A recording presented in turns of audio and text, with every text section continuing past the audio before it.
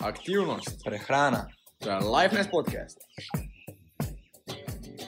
Dobrodošli in pozdravljeni v novem provokativnem podcastu Blaža in Žana. Danes z nama gost Andrew Tate. Hello Andrew. Hello Andrew, how are you? In tišina.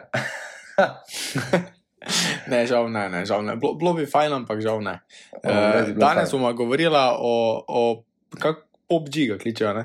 Ali Top G. Top G Andrew Top G. Tate. Je bil v Sloveniji, če še niste slišali, ne? Jaz sem to prvi slišal na njegovem podcastu. Nisem Ja, vedel, ja. nisem vedel, da ti bil In dejansko pa- v Sloveniji, ne?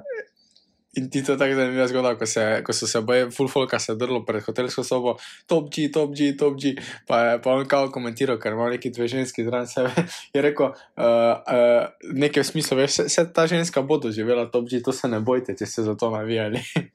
Ja, tako je. Sej, pa je mogel klicati policijo, ker smo bili preveč uporni, da bi pa Ja, nehali, ja. ne? In so mogli priti odstraniti te naše Slovence. Pa tudi ponujali so mu Slovenci ponujali denar, da ga pač pridejo v njegov tim, njegov Hustler University, kakorkoli, da pač Ja. nekako zbežimo iz matrice, kot on pravi. Ne? Ja, on je, mislim, da koliko že 20, kako ima začela s podcastom, daj žal ti pove zasnovo današnjega podcasta. Tako no, sej sva že po mojem tako že vsi vejo, o kom bomo govorili, ne? Andrew Tate.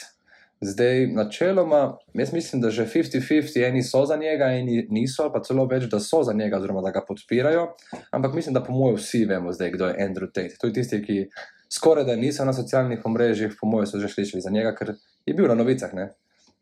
Ja, jaz mislim, da vemo, da je kickboxer, ne?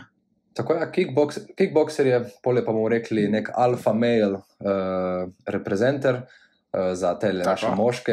moški feminist, oziroma, kako bi rekel temu, maskulinist, niti ne vem, kako bi temu rekel, ne. Ampak to ni važno, ker mi fanti z tega ne gremo. Pač, on je moški, lahko Antifeminist. rečemo. Antifeminist. Ja, to pa moje pa je, ja. Po moje pa kar je, mislim. Polno folka. Tako je, nisem, čeprav je rekel na enem krajšem videu, rekel, da ni antifeminist, ni antitransgender, ni anti nič od tega, ampak je pa anti, da ljudje projecirajo svoj vidik na druge osebe, ne, na druge ljudi. Ja. Da ti vsiljujejo njihovo mnenje in pa da se ga moraš držati. To pa je anti, ne. Ki se pa dejansko strinjam z njim. Se mislim, o tem smo že govorili, ne? Mislim, da Vsiljevanje bila mnenja midva, drugim je, vsiljevanje mnenja drugim je pač narobe, ne? Mislim, ni prav, ne? Ker ima vsak pravico, da si svoje mnenje ustvari, človeka ne moreš spremeniti, sam se je spremenil, ampak jaz mislim, da tako on razlaga stvari, Folga je res ono parafraziral čist narobe, kot on dejansko razlaga stvari, ne? Ker mislim, še sploh pač zaradi matrice, pa to, kaj ima v nadaljevanju govorila, ampak tudi, če je mogoče kerijo izmed klasičnih, mislim, navadnih poslušalcev, ki ni neka mas korporacija, poslušal njega, pa je mogoče razumel, da on provira posilstvo, pa nekaj še vse, ga pač narobe razumel, ne?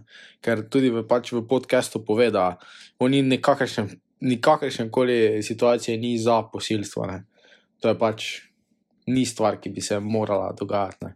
Ja, tako kot smo midva zdaj v prvih 5 minutah podcasta, lahko vzamem vam 5 sekund, ko sem jaz rekel, da sem antifeminist in evo, ne, ko pa me cel svet sovraži. Je isto bilo pri njemu. 5 sekund videa vzameš ven iz konteksta, je rekel, da ima rajši moške voznike ali pa pilote kot ženske in evo se aktivirajo feministi.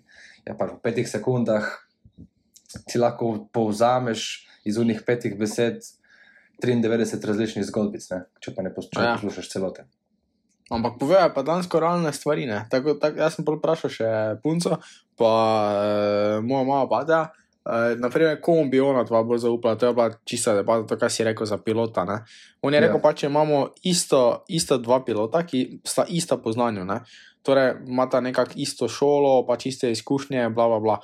En je pač ženski, samo to razlika, ena je pač ženska, ena pač moški. Kjeremu bi zaupal, če bi pač mogel leteti skozi neki pragost, ki gori. In valjda, da je on rekel, da bi dosti rajši zaupal moškemu, jaz po instinktu isto, moja punca isto, moja mama pa ta isto. In je pač ono, veš, nič ni narobe povem, ampak kaj pa folk iz tega razbroja, pa razbroja pač to, da so očitno on pravi, da so ženske slabše voznice kot moški, ne.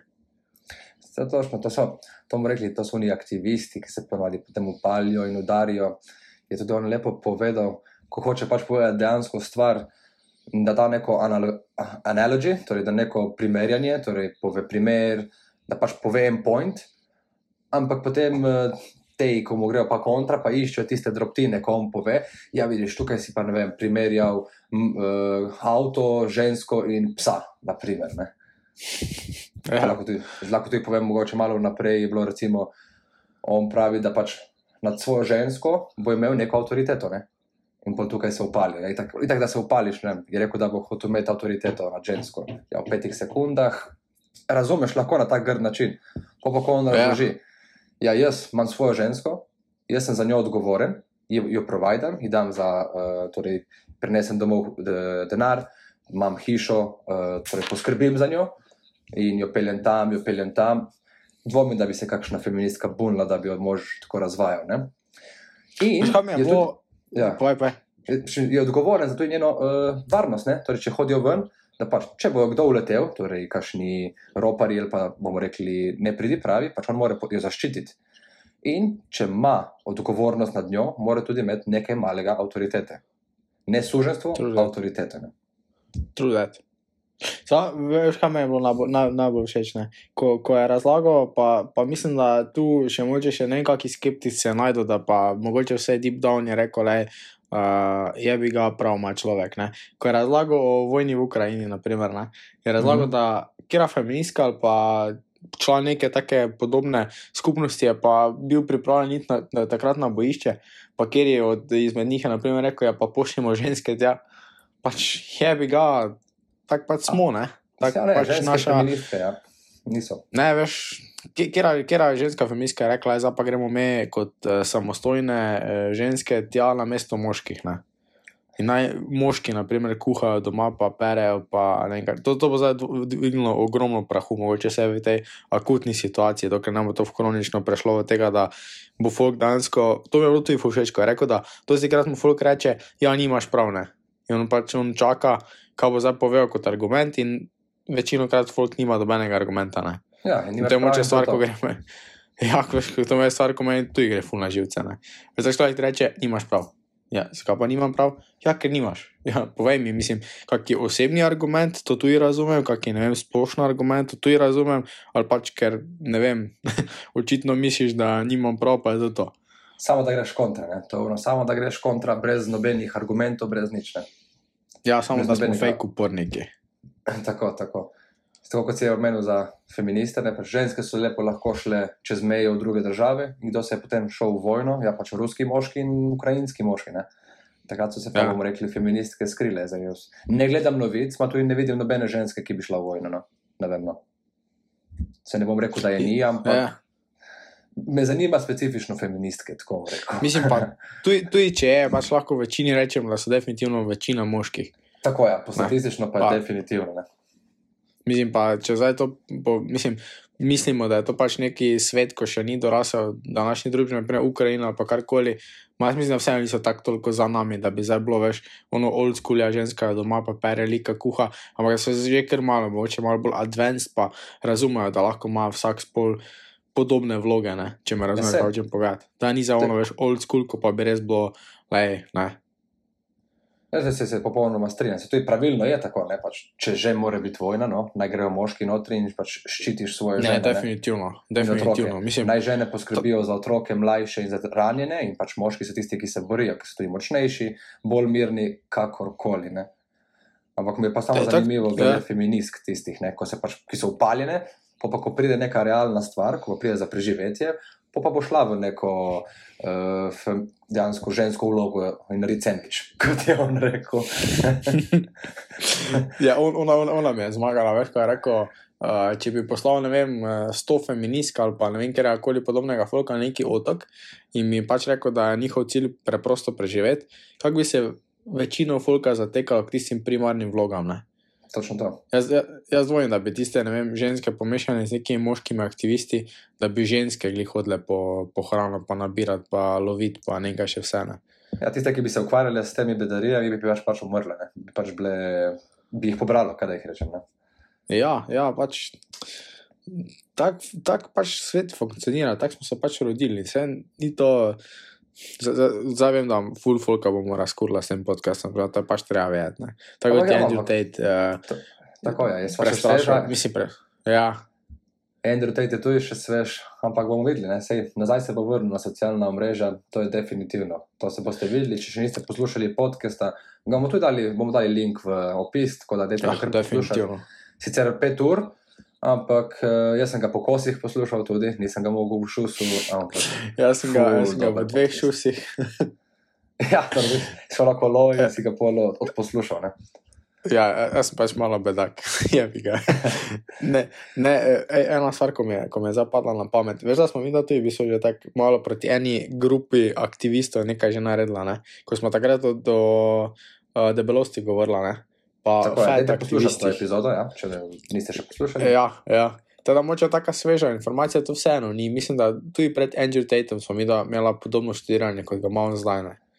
Točno Moče, to, ne, mislim, točno to. definitivno ne okoli vseh stvari, ne? Jaz sem se definitivno ful novih stvari naučil od tega, kaj je govoril, ampak definitivno v teh stvarih pa, tako je rekel, naprimer za depresijo, s tem sem se že prej strinjal, da ti rečeš, da si v depresiji je pač res neki bubble, ki si ga narediš okoli.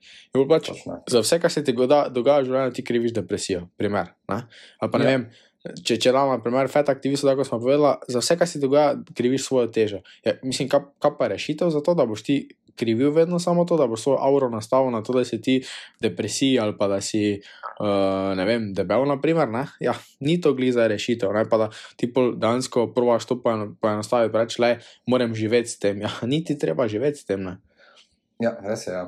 Ne rabiš biti žrtev ne rabiš biti žrtev te depresije oziroma teh slabih čustev, teh slabih energij, ampak tudi to ne pomeni, da na način, kot Andrew Tate pove, lahko si mogoče kdo malo slabše razume, to tam še ne pomeni, da ti moraš zatlačiti to, ne? Potlačiti in da ne smeš tega izkazovati, pa biti ranjen in tako, ne? Pač Andrew Tate funkcionira tako, da pač očitno njemu to deluje, ne? Pač na tak način bolj agresiven in bom rekli, full moški, ampak to še ne pomeni, da ti potlačiš ta čustva. Ti jih dovoliš, to pomeni, da ti jih dovoliš, če so, jih oznaniš, ok, so, ampak jih ne rabim. Jih sprejmeš, pač so del tebe, mogoče ta trenutek, ampak to je to. In to ne pomeni, da ti dejansko jih zatreš, ampak dejansko jih sprejmeš, da so del tebe, ta trenutek, ampak te ne briga, zato ker tvoja pozornost je na temo, da si bolj uspešen, da boš uspel, da boš karkoli, ne?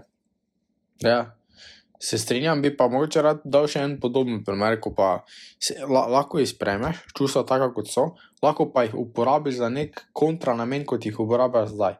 Da naprimer pojasnim, ne vem, hodiš po cesti, pa te naprimer rukne, ne. Ti lahko zdaj to jezo uporabiš pač kot, jaz bi temu rekel, sveto jezo, ne. Veš, ko se ti totalno spipa, pa si v nekem transu, ko bi lahko tovornjake premikal, če bi bilo treba, pa mogoče narobe uporabiš, da bi pač ti človeka šel razbiti, ko ti dejansko ni nič takega hotel, ampak te je samo rukno, lahko pač to jezo konvertaš, pa pač uporabiš za to, da pa rečeš temu človeku, lej, ne bi ti bilo treba, ampak vem, da imaš pač, ne vem, mogoče slab dan, da si se ruknil ali pa kakorkoli, pa mu dejansko polepšaš dan, torej si konverto jezo v kontračustvo, torej pomeni naprimer srečo ali pa kakorkoli. To se mi zdi mogoče še en boljši, oziroma ne boljši, pač še en tak primer, kako lahko te stvari delujejo. Dodaten, ja, seveda. Dejansko narobe delamo mi, ko naša čustva, kakršnakoli so, diktirajo, kaj bomo mi potem naredili, ne pa obratno. Torej, mi bomo nekaj naredili, ali pa ne bomo, razmišljamo, da naredimo, in pač čustvo zatem pa je tako, ja, pač kljub čustvu, bodisi, da te je nekaj ful razjezilo, pač ne, ti boš lepo reagiral in rekel, lej, te razumem, sem ti prisluhnil, ali pa kakorkoli, ne. Ne smemo dovoliti, da nam čustvo, ki se užge, diktira to, kar naredimo, ne. Ker to so dve različne stvari. Eno je čustvo, eno je potem dejanje. In to je to, ne. Ne smeš dovoliti, da te prevzame. In tako tudi nastane depresija. Dejansko, za moj pojem je depresija je energija in čustvo, pa bomo rekli bolj neprijetna, množica neprijetnih čustev, ki diktira in te dejansko igra skozi življenje in ti kreira realnost na podlagi samih čustev. Ti pa kot dejavnik pač si nekako bogi, žrtev in se jim nekako podrediš. Pa tudi dejstvo je, da dosti krat si mi pač nastavimo svet tak, kot ni, ne.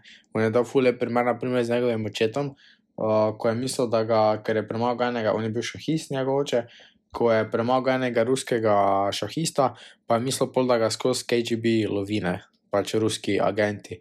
In rekel, da on, čeprav ga pač niso, si je on nastavil pač njegov svet na to, da ga pač ves folk zasleduje, pa ves folk samo za njim gleda, naprimer, pa domače povedano, ne. In to je, naprimer, tudi svet, ki se ga lahko dosti ljudi v depresiji tudi postavi, ne. Ne vem, to se pa zgodilo, ker si na depresiji, pa to je zato, ker si na depresiji, pa to, veš. Tak, in temu daš moč. Ti si samo dobesedno limiting beliefs, ne, ti si samo postavi stvari tako, kot niso, ne.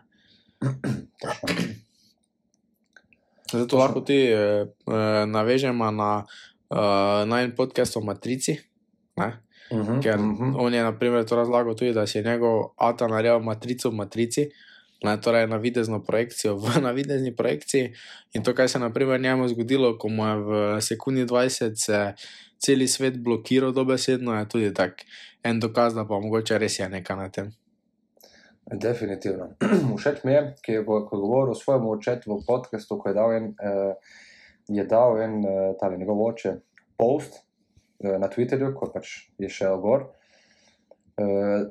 Dovoli si biti manipuliran in dejansko, da dovoliš neki zunanji manipulaciji, da te manipulira, ampak ko opaziš to manipuliranje, pač si dovoliš, gledaš in pol pač kritično analiziraš situacijo in greš nazaj v napad, ne.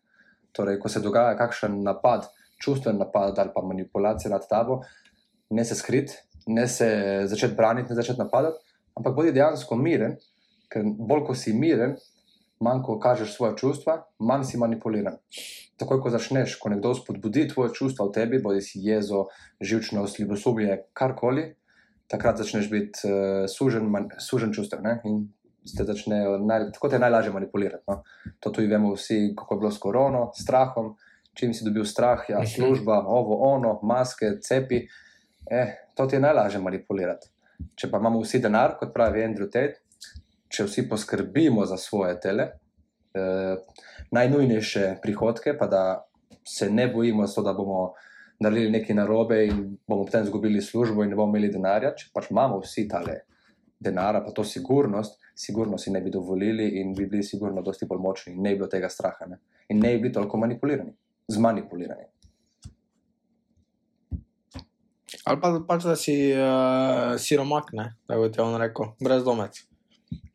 On pravi, ta dva ekstrema, ne, kako postati svoboden. Pač brezdomec pa isto, nima niti česa, da jemo vzeli beg, torej se ne raje badajemo, česa vzeli beg, ker tak nija nič, ne. Točno. In veš, tudi lahko dam za en primer, bom kar čist direktno govoril. Bili smo na kavi včeraj z starši v Mariboru in je tam bil en možakar, ki baje prodaja že zadnjih 3-4 leta, ful dobra zgodba za sabo, kar spostavil, ker se mi da bo zelo lepo resonirala z najnim podcastom. Možakar ima situacijo tako, da ga je žena zapustila, ostal je z otrokom, ni vedel več, kaj bi s sabo in je pač takrat najdel, naprimer, svojo odrešitev v tem, da se giba v naravi, ukvarja z naravo preko ene gospe. In da malo čist fast forward, v zadnjem času se ful ukvarja s tem, da dela svoje lastne izdelke, ki so by the way top shit. Mi smo spijo s punco, smo probali en keks njegov, starja še boljšega keksa v lifeu nisem jedel, ko ga on naredi tam na stolnici. No, ja, mama ga je poznala, šla tja iskat, ne, pa mu je tudi pač nekaj vzela, da ga podpre. In naprimer situacija, ki se z njim dogaja. Neka inšpekcija že, mislim, da zadnjih 2 leti, 3 leta ga konstantno prijavlja, ne. Ker pač to vala, da dela na črno, ker si človek, ko nima niti za bajtu, skoraj težko privošči še SP povrh tam, ko prodaja izdelke, ne. On dejansko vsak evro, ki ga dobi, vloži nazaj v izdelek in ga pol spet dalje prodaja, toliko pač ima za hrano pa za najemnino, to je to, ne. In dejansko je folk tak požrešen, ne vem, kakorkoli, da ga prijavljajo na inšpekcijo v okolišni bari, pa čeprav dobenemu ne dela ni slabega, ne. In on je, naprimer, antisistem, ker on, naprimer, pravi, da tudi če bo, naprimer, on ima ne vem koliko že izvršb, pa ne vem še česa, ampak njemu dejansko nima kaj zavzeti. On ima tistih par loncev, tisti par hrane, ko je ima, in to je to. Če bo pač prišla inšpekcija k njemu, pa mu dala še eno izvršbo, bojo pa, ne vem, mu lonce vzeli, pa bo folk, ki vidi, da dela na seji, pa da je dovolj dober, mu pa bojo pač nove lonce dali, ne. Veš, to je za en primer tistega real life, ko zdaj ne samo tukaj on Tate govoril, ampak ko pol v real life tudi vidiš te stvari, ne. Ja, Takoj sem rezoniral z njim, ker danes človeku nima kaj zavzeti, veš. Tisto stojnico, ko ima, pa ti si par izdelkov, ne, vse vemo vsi. Ja, dobro, to je en ekstrem, ki ga bomo jaz in ti Blaž podprla, ne? Ali bogat, ali pa pač, bomo rekli, brezdomec. Tako da vedno rečeva balance v življenju, ampak v tem primeru, če želiš zdržati iz matrice, bomo zbrali en ekstrem, pa pač bili bogati ali pa brezdomci. Odločitev je naša oziroma vaša, poslušalci. Definitivno. Sej, to je to. Zdaj, kaj mi ko je govoril tale Andrew Tate, ko je že 15-20 gledal matrico, ne? Dejansko 60% njegovega podcasta oziroma njegove slave, če lahko temu tako rečemo, je grajenje moških in grajenje oziroma ozaveščanje te matrice. Ne? Dejansko on, koliko tukaj žensko menja, je mogoče 10-15%, če jih. Ne? A največ pa je tukaj dejansko hejta iz strani socialnih medijev in pač določenih aktivistov. Večinoma žensk. In moških, ki pač so podrejeni tem ženskam, če lahko tako rečemo. Nimam sicer nič proti njim, ampak se mi zdi, da bolj ko poslušam Andrewja, pa se mi zdi, da pač samo resnico pljuva, straight, tudi kdaj grdo resnico, ne bom rekel nič, pove kar grdo resnico, no tudi to treba slišati, ne. Ni tukaj življenje, da boš potem zdaj ti lepo ovil v darilci in tako pač včasih. Za življenjske stvari je pač plain resnica to, kar dejansko človek rabi. Ne pa, ja, pa tako, pa podcukrano, pa ne podcukrano. Pač konec, ne. Tako je in tako je. In to vse je lepo povedal, da meni tudi je lepo povedal, da so pač šibki moški problem, ne ženske, ne. Dejansko, ja. Ženske so pač mogoče kdaj povod za te šibke moške predvsem. Šibki moški so, po mojem, tudi za moje pojme, tako največji problem, ne? Ker če mi zdaj ustvarimo 80% ali pa 90% populacije šibkih moških, kam bo šel svet? Kam bojo šli vsi zidarji, gradbeniki, vsi, bomo rekli, geniji, ko pač vodijo firme? Tudi ženske vodijo, ok, ampak statistično več moških. Kam bojo šli vsi te ljudje? Vsi, ki delajo fizična dela, ki popravljajo, ki so mehaniki, ki delajo na višinah, nevarna dela v kanalizacijah, da gre ženska notri v kanalizacijo, pa čisti tu nedreke, ne. Če bojo šloh moški, tega tudi ne bojo mogli delati, ne, ker bojo postali preveč čustveni in ženstveni. Kdo bo potem to delal? Feministke? Ne. Tako vidimo v primeru z Ukrajino, mislim, da bolj ne, no. Mislim, da zares ni ekstremni primer, kot ti da res zamisliti, ne. Če bi res bile feministke tako odgovorijo, da bi bila ženska res enako kot moški, bolj jaz res ne vidim dobenega razloga, zakaj tudi ženske ne grejo na mejo z Ukrajino, pa 50-50 poglihamo stvari, pa je to, ne. Primer, pustimo zdaj, kaj se dogaja tam, to zdaj ni point tega podcasta, če je to zdaj cool tam ali ni cool, pustimo to. Tako je, mi da bolj zagovarjamo, kar Andrew Tate govoriva, pa širiva njegovo novico, ker po eni strani sem se jaz ful poistovetil z njim, z njegovimi besedami, pa lahko rečem, da sem jaz eden izmed teh weak moških, pa ne glede žensk, ampak dejansko glede samega sebe, ne, ker pač, če pogledamo Andrewa, njega pač boli on pove, kaj si misli in to za njega svoboda, ne. Tudi jaz si že en čas želim to svobodo, pa si dejansko ne upam vzeti, ker pač nimam toliko vrednosti v sebi in si ne zaupam toliko, ali pa nimam toliko samozavesti, da bi dejansko naredil ta korak, pa bom rekel, udaril po mizi in zgrabil življenje za vrat in rekel, začel sam kreirati svojo resničnost, če lahko tako rečemo. Tako da bi rekel, da Andrew Tate bi lahko bil kar idol vsem moškim, lahko rečemo. Lahko rečemo kar vse. Definitivno. Ne rabi pobrati vse od njega, ampak pobereš tisto, kar rabiš. In enih 50% sigurnih, in ostalo pač naj bo tvoja realnost, tvoja resničnost, tvoje potrebe, tvoje želje, ampak neko osnovo, nek fundamental pa definitivno bi rabil vsak moški, bi jaz rekel. Definitivno bi, po mojem, vse 99% moških resonira vse na nekem delu. Vse na nekem nivoju, ja. To je recimo ono, kar je on ekstremno glede žensk, sem tako, to je malo ekstremno, ok, mogoče bi jaz malo drugače, ampak pizda ima point, ne, pizda ima point. Pa sem tako, ok, malo mi tukaj obrnil pogled, pa malo je tako, sicer ne bi se bunil med 5 žensk, mislim, da se ne bi noben moški, ampak nimam pa tudi neke želje, da bi imel zdaj 5 žensk, če tako pogledam. Ampak ne bi se pa bunil, če sem iskren. Viš, to je tudi taka stvar, naprimer, ko se tudi jaz z njim nisem strinjal. Pa ne, da ne bi bil, ne vem, dovolj moč v sebi, da tega ne upal povedati, ampak res iskreno ne vidim pointa v tem, da ima več žensk. To je pač stvar, ko naprimer on to govori, jaz se s tem ne resoniram. In to je čisto cool, da z vsemi stvarmi ne resoniraš, ne. In tudi je logično, vse on tudi sam pove, da govori svojega osebnega stališča, ne. Da veliko stvari pač ne govori, ne vem, za ziher oziroma potrjeno, ampak pač govori svojega osebnega vidika, tako to on vidi svet, ne. In to je čisto cool. Pomembno je, da smo v principih na isti valovni dolžini, tako ti rekel za šibke moške. Veš, drugače, on za stoicizem govori, ne? Ampak čakaj, da naredim en taki smešno pauzo zmes. Veš, da smo včeraj spet preživeli napovedan konec sveta. Da jaz mislim, da na tej stopni si zaslužimo eno pohvalo, ker smo že po mojem, da enih 110-tič v zadnjih 20 letih preživeli konec sveta. Kar en aplaus si zaslužimo, ne? Evo ga. En aplaus sem spustil noter, dal neki filter. Samo en aplaus, samo enkrat ploska, ne? Sarkastik klep. Da se vrnemo na zadnja tema. Jaz najdem, on tudi za stoicizem, naprimer, govori, da je zelo uporabna filozofija, ne? Jaz med drugim tudi stoicizem zelo dosti ga predelal oziroma ga pogledal in tudi jaz zelo resoniram z njim in sem, točno ko je on to rekel, sem spomnil en quote, ki sem si ga sram že dolgo časa nazaj in me je tak potihem tudi malo gnal. Quote pa gre tak: A great man is a hard on himself, a small man is hard on others. Ješ, v trenutku, ko je on govoril tudi za šibke moške, sem sekundi 20 se spomnil tega quota, ne. In še spod zaradi tega quota mi je to bolj resoniralo z mano. Ja. Kaj si misliš o tem? Popolnoma se strinjam, ne. Nažalost vidim sebe kot še small man, ampak nič za to, nič narobe. To je za ostale, če se slučajno poistovetite z njimi, pa se vidite kot šibke moške ali pa weak man, niste edini. Dodam še tale quote zraven, da pač biti šibek ali pa šloh, s tem ni nič narobe, ni nič sramežljivega.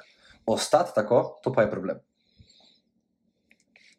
Ta quote mi je ful všeč, ker dejansko ne represiraš, ne zatiraš tako, kot se počutiš, ampak ok, če je tako, ga sprejmeš, ampak da ostaneš tako, to pa je potem problem.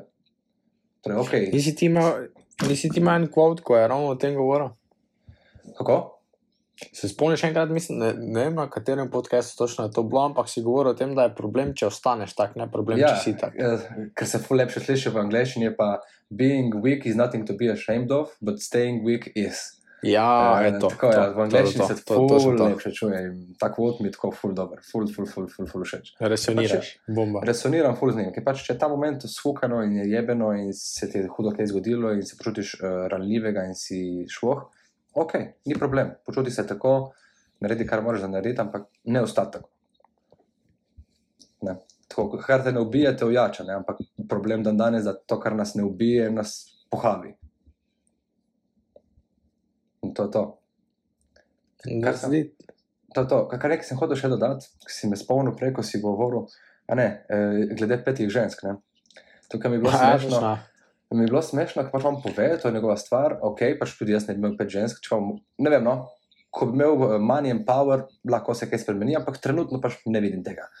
Ampak mi pa bilo smešno in bolj me moti, da se potem feministka je užgala, ki sem poslušal ta podcast, ko se je z njo pogovarjal, da pač, ja, pa to ne sme tako, da to ni lepo, da je pač seksist, misogynist in take bale, ne, ampak ko je lepo zajebal, ful je lepo zajebal, pač ima denar, najdel si je 5 žensk, 5 žensk se je odločilo biti z njim. Torej, če se ženska odloči s svojimi idejami, ja, pač bom z njim, ima še 4 druge, ok, pač njegova stvar, povedal mi je, ker tako ko vidim pri Andrew, on pač ni player, pač on ti pove, jaz sem imel 5 žen. Ni kot ni cheater, ko pač gre ven pa skriva, pa pove. On bo rekel, ne, imam 5 žen, hočem imeti 5 žen, bom imel 5 žen in to je to. In pač ko spozna žensko, je to pove, in če se ne strinja, gre. Pride druga, se strinja in je to, ne. In dejansko ne dela nič krivega ženskam. In tudi v vseh prejšnjih imperijih in ne vem kakšnih kraljih, pač oni so imeli največ žensk, če tako pogledaš, ne? Pač imeli so svojo ženo, kraljico, ma koliko bab so še potem, bomo rekli, na grd način v ozadju imeli. Veliko. To ni nič novega, nič spornega. Če on hoče, ženska reče, ok, tukaj se ni kaj več zakregati, ne? Če tako pogledamo. Ja, točno to. Če resonira s tem, mislim, jaz tudi nimam nič narobe s tem, drugače. Če pač nekdo, ja. Dokler jim ne škodi in provajda vsem petim, torej vsem petim, denar, pelje to, poskrbi za njih, ja, kaj češ boljšega? Mislim, če jaz bi bil stay at home dad, mislim, če tako pogledam kot ženska, kaj, ne bi se bunil. Mislim, če bi me pa motilo, bi pa rekel, ne moti, in bi rekel, ok, ali nasvidenje. To je to, mislim, preprosto in je dragate. True that. Pa je pa še ena stvar, kar mi pa tudi sem resoniral, ne vem, če je bilo zdaj v tem podcastu, ker sem jih že več poslušal, so zdaj spet razlike med moškimi in ženskami. Zdaj, kar bom povedal, zdaj, ne bom zdaj rekel, da so ženske zdaj manj vredne, so ravno tako isto vredne, ampak mi je bilo tako malo mi odprlo oči, ne. Ženske dan danes, feministke pa ne feministke, ni važno, influencerke, za njih, da uspejo, rabijo biti samo po genih atraktivne. Drži? Ne drži? 60% drži. 50-60% drži. Če si ti zelo privlačna ženska, dobiš hitro followerje, dobiš hitro sledilce, ker pač moški bomo bili malo zatrapljeni za njo. Plus, če da zraven še kakšen servis, da kaj ponuja, kaj prodaja, pač še toliko bonus. Pa za moške, lep ali pa ne, če ne bo bil funkcionalen, če ne bo imel normalne plače, če ne bo bil odgovoren, če ne bo bil dejansko moški, je ženska ga ne bo imela rada. To je dejansko fakt, ne. Nobena ženska ne bo imela rada švoh moškega. Dejansko je to ful velik trnov za ženske. Kar je normalno, je človeško, je primitivno, je normalno, živalsko tudi, ne. Kateri moški dobi ženo, samico? Je tisti, ki je najmočnejši, najboljši. Torej dejansko mora moški v svojem življenju ustvariti si nek status, ustvariti neko premoženje, neko ime, da ima potem več možnosti za več žensk. Drži, ne drži? Rekel, da po večini drži, ne. In potem v tem primeru, kako se ima, to je njegova kontra vprašanje, kako se potem lahko ženske imajo za več vredne, predvsem feministke, če mora dejansko moški si zgraditi ta status, premoženje in ime. To je bilo bolj tako zanimivo, ne, kot kakšna kontra izjava bolj proti feministom. In mi je bila ful tako, ok, wow. Dejansko realen pogled, ne, če je ženska lepa, je že napol zmagala. Zdaj pa, če ima še kakšne znanja, bodi si gospodinska, kakorkoli v tej smeri, pa samo še velik bonus. In to je to. Mislim tak, če pogledaš iz svojega vidika, meni na primer, ne vem, mi nekaj pomeni vseeno, če ženska zna skuhati, če ženska zna urediti stvari, ne vem za tebe, Žano. Ti povej. Definitivno. Jaz s tem zelo resoniram. Definitivno, ne. Definitivno bi tudi jaz pričakoval od svoje ženske, bodoče punce, da pač zna nekaj, ne. Ampak prva stvar, ki jo bom pa pogledal, sigurno, je pa videz. Pač moški smo taki, ne. Vedno pademo na videz. Če bo ženska malo marna do sebe, se ne bom toliko trudil. Ne bom toliko začel popeljevati. Mogoče se kasneje zgodi, spoznaš, pa se družiš, pa tako, kakšno trenje kasneje. Ampak, ko vedno govorimo o tistemu prvemu trenju, vedno za moške je videz. Torej, dejansko ti mora na videz biti všeč, in potem moraš potem še karakterno spoznati. In to je to, ne. Pri ženskah je obratno. Lahko je lep, lahko ni lep, potem ga spozna in potem se začne privlačiti. Ker potem mora videti, ima status, ime, ker žensko bo to privlačno, tisto moškost, tisto moč, tista, dejansko moč, oziroma moškost. To privlači žensko. Ker pač ženska se rada počuti varno ob svojemu fantu, ne.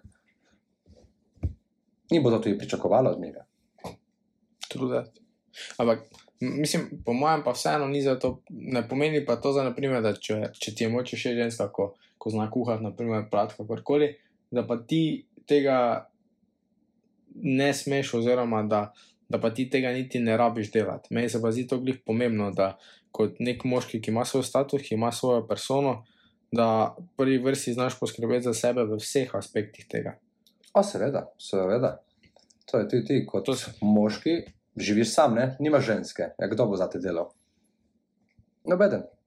Zdaj, če imaš denar in si ustvaril neko prihodnost, preden si pač šel na samo, ok, plačaš, da ti to nekdo dela, ok, ampak še vedno si predtem nekaj delal, ne? Si naredil nekaj in si odgovoren za to in si lahko to prislužil. Ma predtem, če nimaš žene, si moraš sam poskrbeti za take, tudi manjše stvari, ne? Tako da znanje mora priti iz obeh strani. Na koncu. Truditi. Pa definitivno tudi oba, tako bi rekel, vse se lih pogovarjala pred podcastom, ne? Ker ženske pač želijo biti tretirane kot kraljice. Je pač moški pa želimo biti tretirani kot kralji. In to je to. In to je ta equality. In tukaj se potem lahko najdemo na sredini in lahko smo oboje srečni. Ona bo zame kraljica in jaz bom za njo kralj. A ni to zmaga? Zakaj mora biti samo ona kraljica in jaz ne? In ti sužen. Tako je. Zdaj, ne bom govoril, da so vse ženske take, da se ne bojo zdaj ustrašile, da pa smo mi zdaj napadalni do žensk.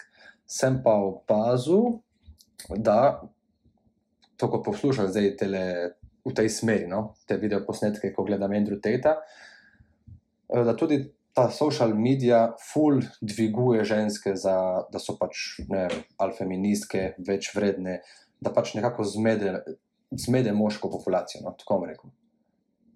Ker ženske so čustvene in čustven človek je lažje zmanipuliran. In pač, če pogledamo matrico, če hočeš fame and power, je pač, da znaš manipulirati množico ljudi.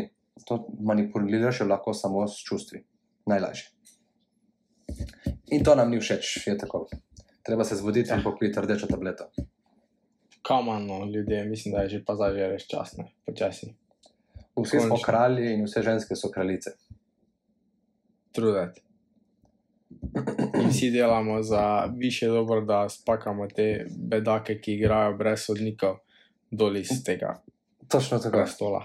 Točno tako. Zato pa meni, pa mislim, da tudi blažujo še Andrew Tate, ki pač zelo rad popljuva to matrico in mi dejansko všeč njegova verzija svobode od Andrew Tate, ne. Pač svoboda govora. Ker jaz bi rad rekel, čeprav bom rekli, zdaj to za malo ekstremist, ampak bi rekel, ti mi nisi všeč in od tega lahko pač ne dobim nobenega, ne vem, ali bom jaz banan, ali bom jaz bil tožen, ali pa kaj ne, bil škodovan z denarjem. Tudi če bom, hočem imeti to svobodo, da izražam svoje mnenje. Ker pač dejansko moramo imeti to svobodo. Vsi pravijo, da imamo to svobodo, ma očitno jo nimamo. Andrew Tate je svobodno govoril, pa je bil banan. In kje je ta pol svoboda govora? Ja, ni, očitno. To je na vsega me primer zmaga, da so ga banali, pa pogovorili samo negativne stvari, noben pa ni povedal, da naredil video, ker je za vsak like doniral nekoliko evrov za, naprimer, humanitarne namene, ne. Ja, pa recimo prva stvar, ki jo je naredil, ko je bil bogat, je upokojil svojo mamo. Naprimer, tega ne slišiš nikjer. Ko ima akcije za... Tako je mene zmagal. Ko je rekel, da je rezal tudi charity za pse, ki so bili za ulične pse, sem bil tako, ok, jaz sem se začel kar klanjati. Kupljen. Ampak veliko stvari tudi dobrih je naredil. Malo se ne hvali s tem, ne? Ker pač ni mu to nekaj za se hvaliti, ampak očitno to svet rabi, ne? Da pobira najslabše stvari in ta najboljše poradi ali prikrije, ali pa pač rajši pusti, da se ne sliši, ne? Ti ne sliši, ja, tako si rekel. Tako je. Tako da, tu smo hotela malo zavesti, da ni tako črno pri Andrew Tateu, ampak je bolj kot ne belo. Pa da mogoče, vse on je mogoče en izmed takih primerov, ki je trenutno aktualno, ampak jaz mislim, da je to tudi cool, moderno študiranje, ki ga moramo imeti tudi za vse ostale stvari, ne? Ker če je pač pri enem človeku bilo tak, pa da vidimo, da je toliko negativnih stvari, kaj si še lahko rečemo, ne vemo, nekih XY stvarih, ne. Kako lahko mediji dansko napišejo to, mislijo pa drugo. Vse, Jaz ne vem, tu je primer, naprimer, ne vem, veš, kjera urednica, naprimer, jaz sem čisto žensko, naprimer, izpostavila je videla za Andrewa Tate, je videla tisti video, je bila v celi jezi, pa Ipi, ki je spisala nek članek, nek naslov in pol je, ne vem, moški urednik, zato ker je rekel, to pa se da brat, naprimer, to potrdil. Pa zvoj ne rajmo govoriti o matrici, ne. Ja, ne. Pustimo zdaj sploh matrico, da bi kdorkoli rad potunko, naprimer, ne. Zdaj govorimo samo o tem, da je neka ženska videla to, ko ni hotela tega tak slišati in je pač iz jeze to napisala, ne. Ne, seveda. Je pač, tako bomo rekli, ne, to bo tudi posebej epizoda ali pa podcast o tem, je stvar, ki te triggera iz zunanjega sveta, torej pri nekomu drugemu, dejansko je trigger nekaj, kar je že v tebi. Zato je vidim tukaj veliko feministk ali pa kakršnih kolih aktivistov, ne, ampak dajmo reči v tem primeru feministke, ko je že igral Tateu. Ko Tate pove, da mora imeti, oziroma da pač on ima neko avtoriteto nad svojo ženo ali pa punco, ona je bila triggerana, zato ker je bila dejansko užaljena za nekaj, kar se je zgodilo ali bodisi v njeni preteklosti, ali se dogaja še vedno, ampak neka bolečina, ki je bila v njej, jo on s temi besedami, ki jih je izgovoril, prišel do te bolečine in je samo polknil. To ni njegov problem. On ima svobodo govora in lahko pove, kar želi, v teoriji. Ampak ona je bila triggerana, jo je zabolelo in se je užgala in začela napadati nazaj. Veliko krat se zgodi, da nas nekdo, ne vem, reče eno besedo in ti si že tako, najrajši bi ga pretepil, kdorkoli je. A dve besedi je rekel. A ta ni bil nič kriv, pika na i samo, ne? In ta jeza ali pa užaljenost, ali pa karkoli, je že v tebi, je že v nas. Tako kot sem gledal Luciferja, ta serija Lucifer. Ja, valjda. Večkrat v seriji pove, da ljudje projeciramo svoje probleme ven. In pa sem bil tako jaz cel pameten, ne, začnem opazovati ljudi, ti projeciraš tako svoje probleme, ti projeciraš tako svoje probleme, in pa sem bil tako, kaj delam jaz? Pa sem začel sebe gledati, ne, in sem bil tako, kako jaz projeciram svoje probleme ven. In sem rekel, jaz sem veliko krat jezim v prometu, in pač spet ta promet, jaz vozim, gužva in začnem pizdakati. In tisto moment so začenil sem projecirati nek svoj problem in sem pol bil tako, projeciram svoje probleme, zakaj jih projeciram, kako jih projeciram, zakaj se to dogaja, zakaj se tako počutim in začnem analizirati to situacijo. In potem tudi tako problem, se to zgodi, da potem problem reši. In mi je bilo zanimivo, kako mi je blih v epizodi oziroma v seriji Lucifer mi je dal uvedeti s temi stvarmi, da mi dejansko vedno projeciramo svojo notranjost ven. Bodi si dobro, bodi si slabo.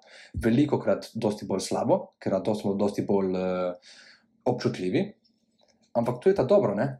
Dobro, kar projeciramo dobro, tudi prihaja iz nas, tako kot slabo.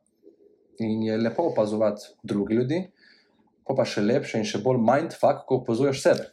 Pa sebe, yes.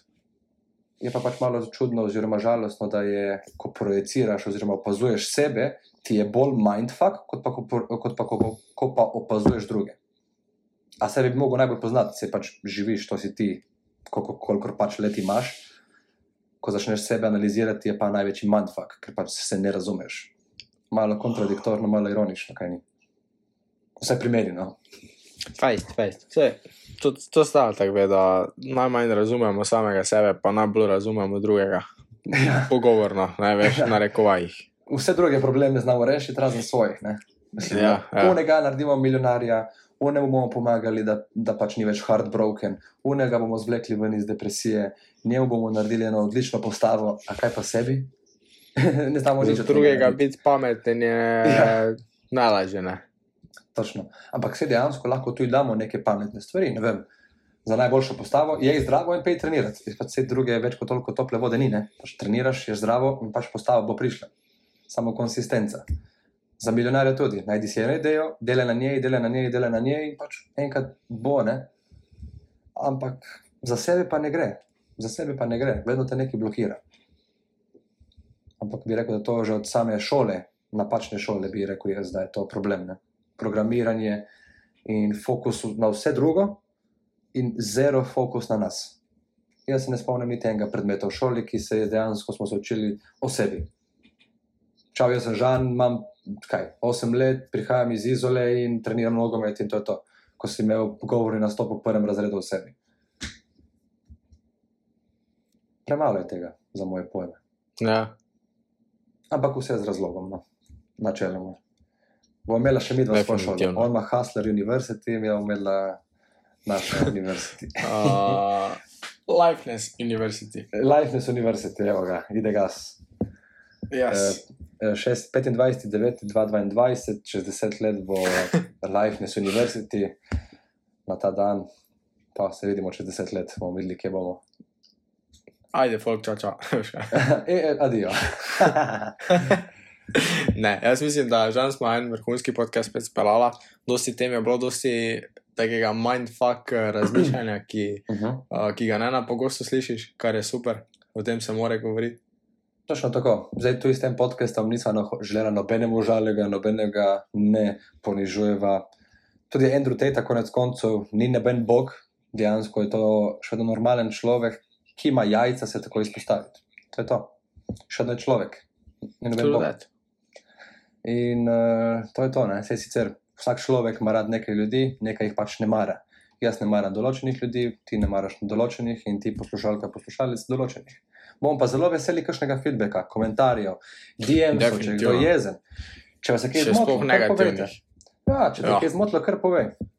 Z veseljem povem večji kontekst, če bo potrebno, in z veseljem tudi nadaljujem to svoje mnenje, če pač sem kaj napačno povedal. Se mogoče pa se mi zdi, da sem mogoče bil kakšen moment malo bolj ekstremen, ampak tudi to je treba, no, bomo rekli. Tako se tudi najde balance, ne? Balance ne najdeš takoj. Ja. Lok v sredino. Ja, ne, prvo zgrešiš celo tarčo. Počasi vedno z veseljem tudi sprejmemo kak argument, ne samo za ja, mi ni všeč, pa ne, ampak argument. Mislim, definitivno smo tudi kakve stvari povedala, v katerih se definitivno motimo, ne. Pa se v tvoji situaciji smo piknila, veš tak, če čist na levo si ti, smo mi dva strelila čist v desno, ne. Nismo te niti približno zadela, ne. S tem nič narobe. Ja, s tem je vse cool. Mogoče pa kak drug podcast resonira z tebe. Mislim, da tako ti je on rekel, definitivno treba resonirati z svojimi gledalci, ne. Točno to. That's the stuff. Tako da, jaz vam želim en prečutovit dan. Podcast bom dala tudi spodaj v opis, če ga kdorkoli rad danes tekom dneva posluša, po najnem podcastu seveda, ko ga do konca uspeš poslušati. Tako da, lep dan, lahko noč, dobro jutro in čau. Čau. Namaste.